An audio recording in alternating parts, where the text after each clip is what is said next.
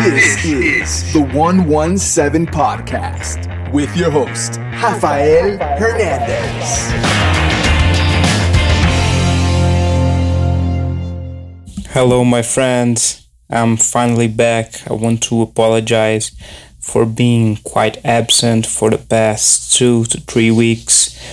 For those that don't know, I caught coronavirus alongside one of my brothers in mid-November, and I was recovering. I wasn't feeling so bad. I had a lot of muscle pain, some liver pain, actually kidney pain, and it was quite bothersome. I had a little bit of a headache too, but I didn't have anything wrong with my throat, which is quite strange to say the least, but I'm glad that it was nothing serious, especially for my brother who has a problem with his heart. My older listeners already know this. So my whole family has already caught coronavirus and we are all immunized too. It's a massive relief, and now I'm back to recording the podcasts once or twice per week. So let us begin. I want to review the past week for Barcelona, and I would like to start by saying that surprisingly, this was the most peaceful week for Barcelona in months, and it still was kind of a messy week because it ended with the defeat against Cadiz, and it was a lot worse than we expected. So one thing that I want to talk about before I begin to talk about the two matches that Barcelona played in the last week, Tusquets needs to shut up. He's been a ridiculous managing committee president since he took over. It's really embarrassing how the elections are only going to start in January and at the end of January, so it gives him a lot of time to hide what Bartomeu did at the club. It's a disgrace, and I was really happy to see Koeman hitting back at Tusquets, because Tusquets went as far as saying that he thinks that the club should have sold Messi because of the financial trouble, and this is just not the kind of thing that you say, because it has already passed. Messi is with us, and he's saying that. I would say that he is simply indulging on his newfound fame by managing Barcelona. It's embarrassing, it's unprofessional, and honestly, I just cannot wait for the new president to be elected and we don't hear anything more from him. It was awful because he basically said that, okay, Messi, we don't want you here. And it was obvious for us for a long time now that the Bartomeu didn't want Messi at the club, Rosell didn't want him too, and now Tusquets. So business as usual for these despicable people. So the win at Ferencváros, well, loaded with reserve players, but it was quite impressive in my opinion, because we had Mingueza actually performing quite well. Sergiño Dest was incredible, and Dembele was the best on pitch. He was quite incredible, and his form for the past few matches has been great, but just a few good performances and there's already talks that the club is trying to renew his contract. We simply don't have enough justification to renew Dembele's contract. I don't have anything against the guy, but ever since he has signed with Barcelona, he has gotten injured 10 times. He has missed almost half of the matches that the club has played. For his wages and for what he delivers on pitch when he's not injured, I would say that I would never renew his contract. It's simply about balancing things, and Barcelona needs to clear its wage bill. So I would say that selling Dembele for 40 or 50 million to cut our losses would be better than renewing him, given the current situation. I would say that if the club was in a better financial situation, I would hold on, wait a little bit more and see if he can come around good and not get injured constantly anymore. But already another injured, so yeah, he would be sold if it was up to me. And there's already strong rumors from reliable journalists that Dembele is already setting up, running out his contract at Barcelona and going to Juventus in 2022. So I would say it's not the player's fault. It's probably his entourage. He is just very poorly advised. It's a sad situation. As for Bright White, he has really surprised me. His positioning has clearly improved Griezmann in every way. Griezmann has bounced back strongly after that interview when he aired his grievances with Valdano. And Griezmann is not a player that I liked. I never really liked Griezmann. I always found him childish, and he's just not the kind of profile of footballer that I like. But his work rate and his commitment to the team is always beyond any doubt. What he did for Atletico and how he's playing for Barca, he's always trying his best. I really respect that, and you can clearly see by looking at Griezmann that he really cares. So Barcelona needs players that cares, and Griezmann is one of them. So I'm going to support him strongly this season, and maybe by next summer he can be sold, or he will be kept in the team if Messi is sold, if Messi leaves, which is likely. So I would say it's let us just wait and see what happens with the Frenchman later. Well, the loss at Cadiz, as I said, it was simply a back to reality match, because the Ferencváros and the Dinamo and Osasuna wins were quite convincing victories. I'm not going to simply ignore that, but the three matches were simply not good opposition. They weren't great teams or greatly organized or had good players. And Cadiz is very different. They were one of the best teams in the second division last season, and they were rightfully promoted, and they have shown to be quite incredible in the first division this season.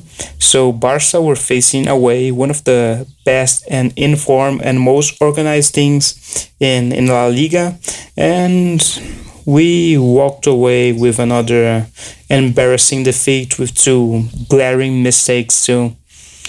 And this has happened a lot. The loss of focus, players simply shutting down. Alba's throw-in to Lenglet was embarrassing. I'm not going to put anything on Ter Stegen this time. It wasn't his fault. It's on Alba and Lenglet. And we have to be honest. Beyond the footballers, which many of them are just quite bad, Alba is not good enough for Barcelona anymore. And I would say that Busquets is not good enough anymore. I really respect him. He's one of the best players in the world. I would put him in the top 5 of the best players of the last 10 years. But he's simply finished it, and this is really upsetting for me to say, because I really love the guy. But it is what it is, as our friend Valverde would say. And let's talk about Koeman. Koeman is completely out of his depth. It's been embarrassing. His substitutions have been beyond ridiculous, and you have things like Dest was the best on pitch against Cadiz, and then he subbed off for Trincão.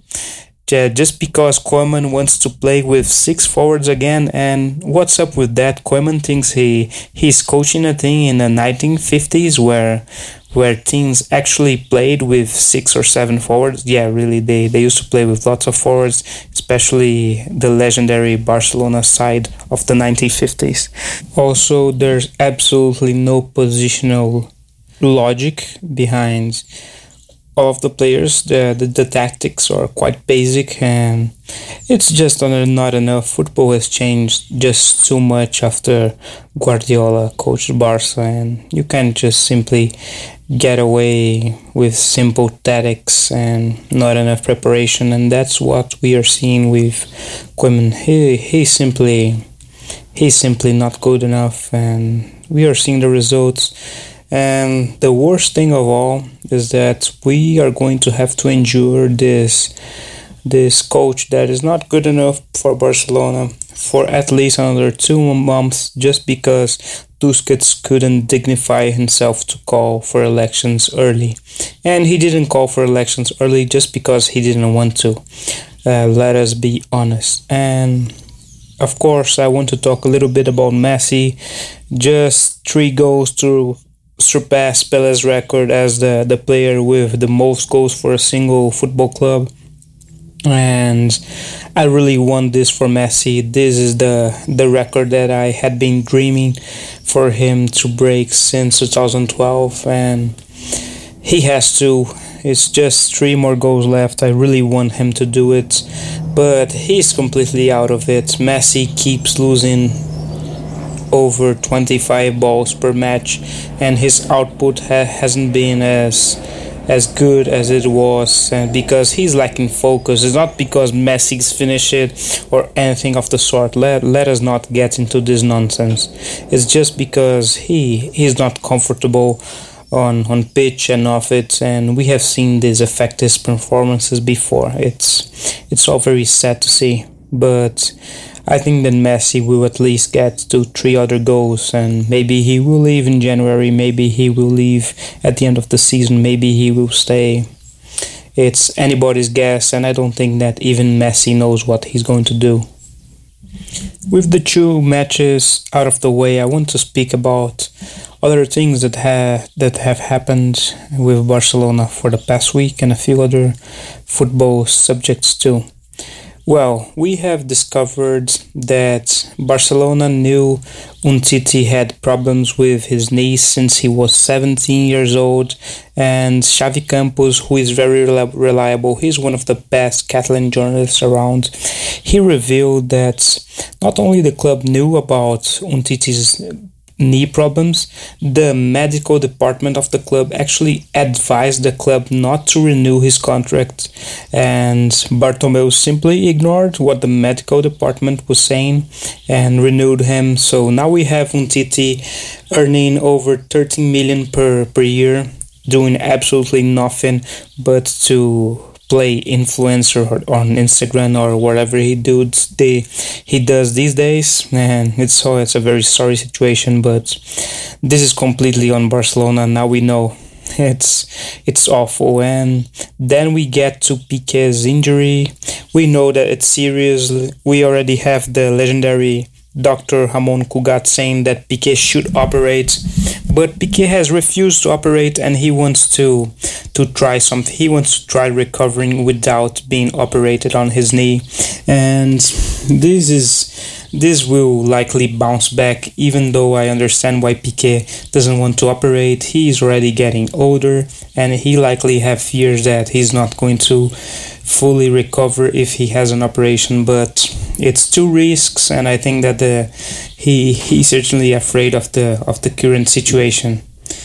It's difficult, but I think that we should starting to come into terms that we won't see Piqué playing for Barcelona anymore, or at least not seeing Piqué perform at his best for Barcelona.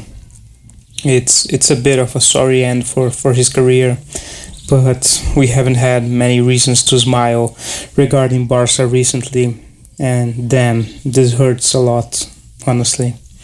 Well, speaking of elections, finally we have a salary deal with the players. Over 172 million euros were saved in wages, and another 50 million were delayed in bonuses.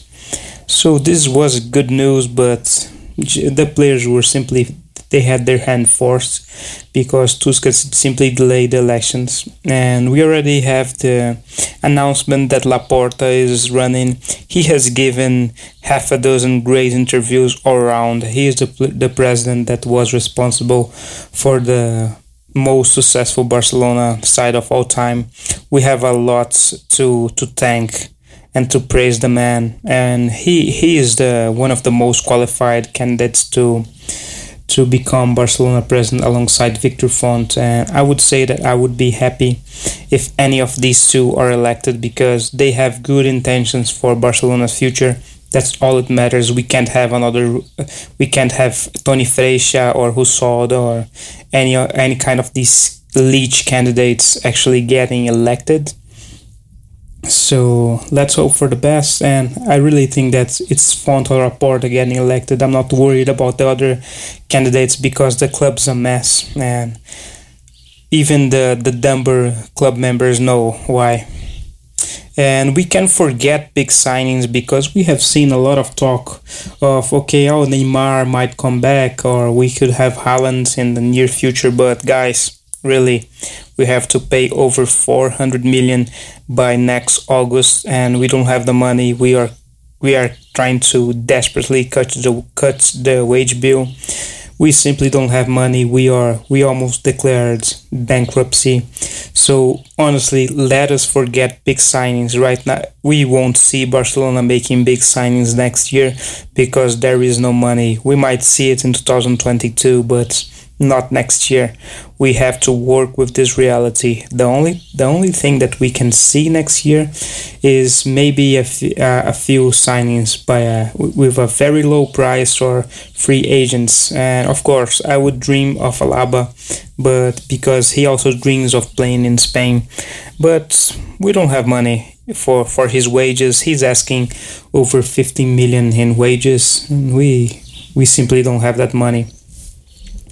Well, to finish this podcast, I want to talk a little bit about Real Madrid, and they are as bad as Barcelona right now. It's really embarrassing how poor they have been, and of course, this is a Barcelona podcast, so we can simply laugh because Barca are in a worse position than Real Madrid, absolutely, but they are awful, and they have the key match against Borussia Mönchengladbach this week. I'm rooting for René Maric, who is Marco Rose's assistant, to actually beat Real Madrid and knock them out of the Champions League.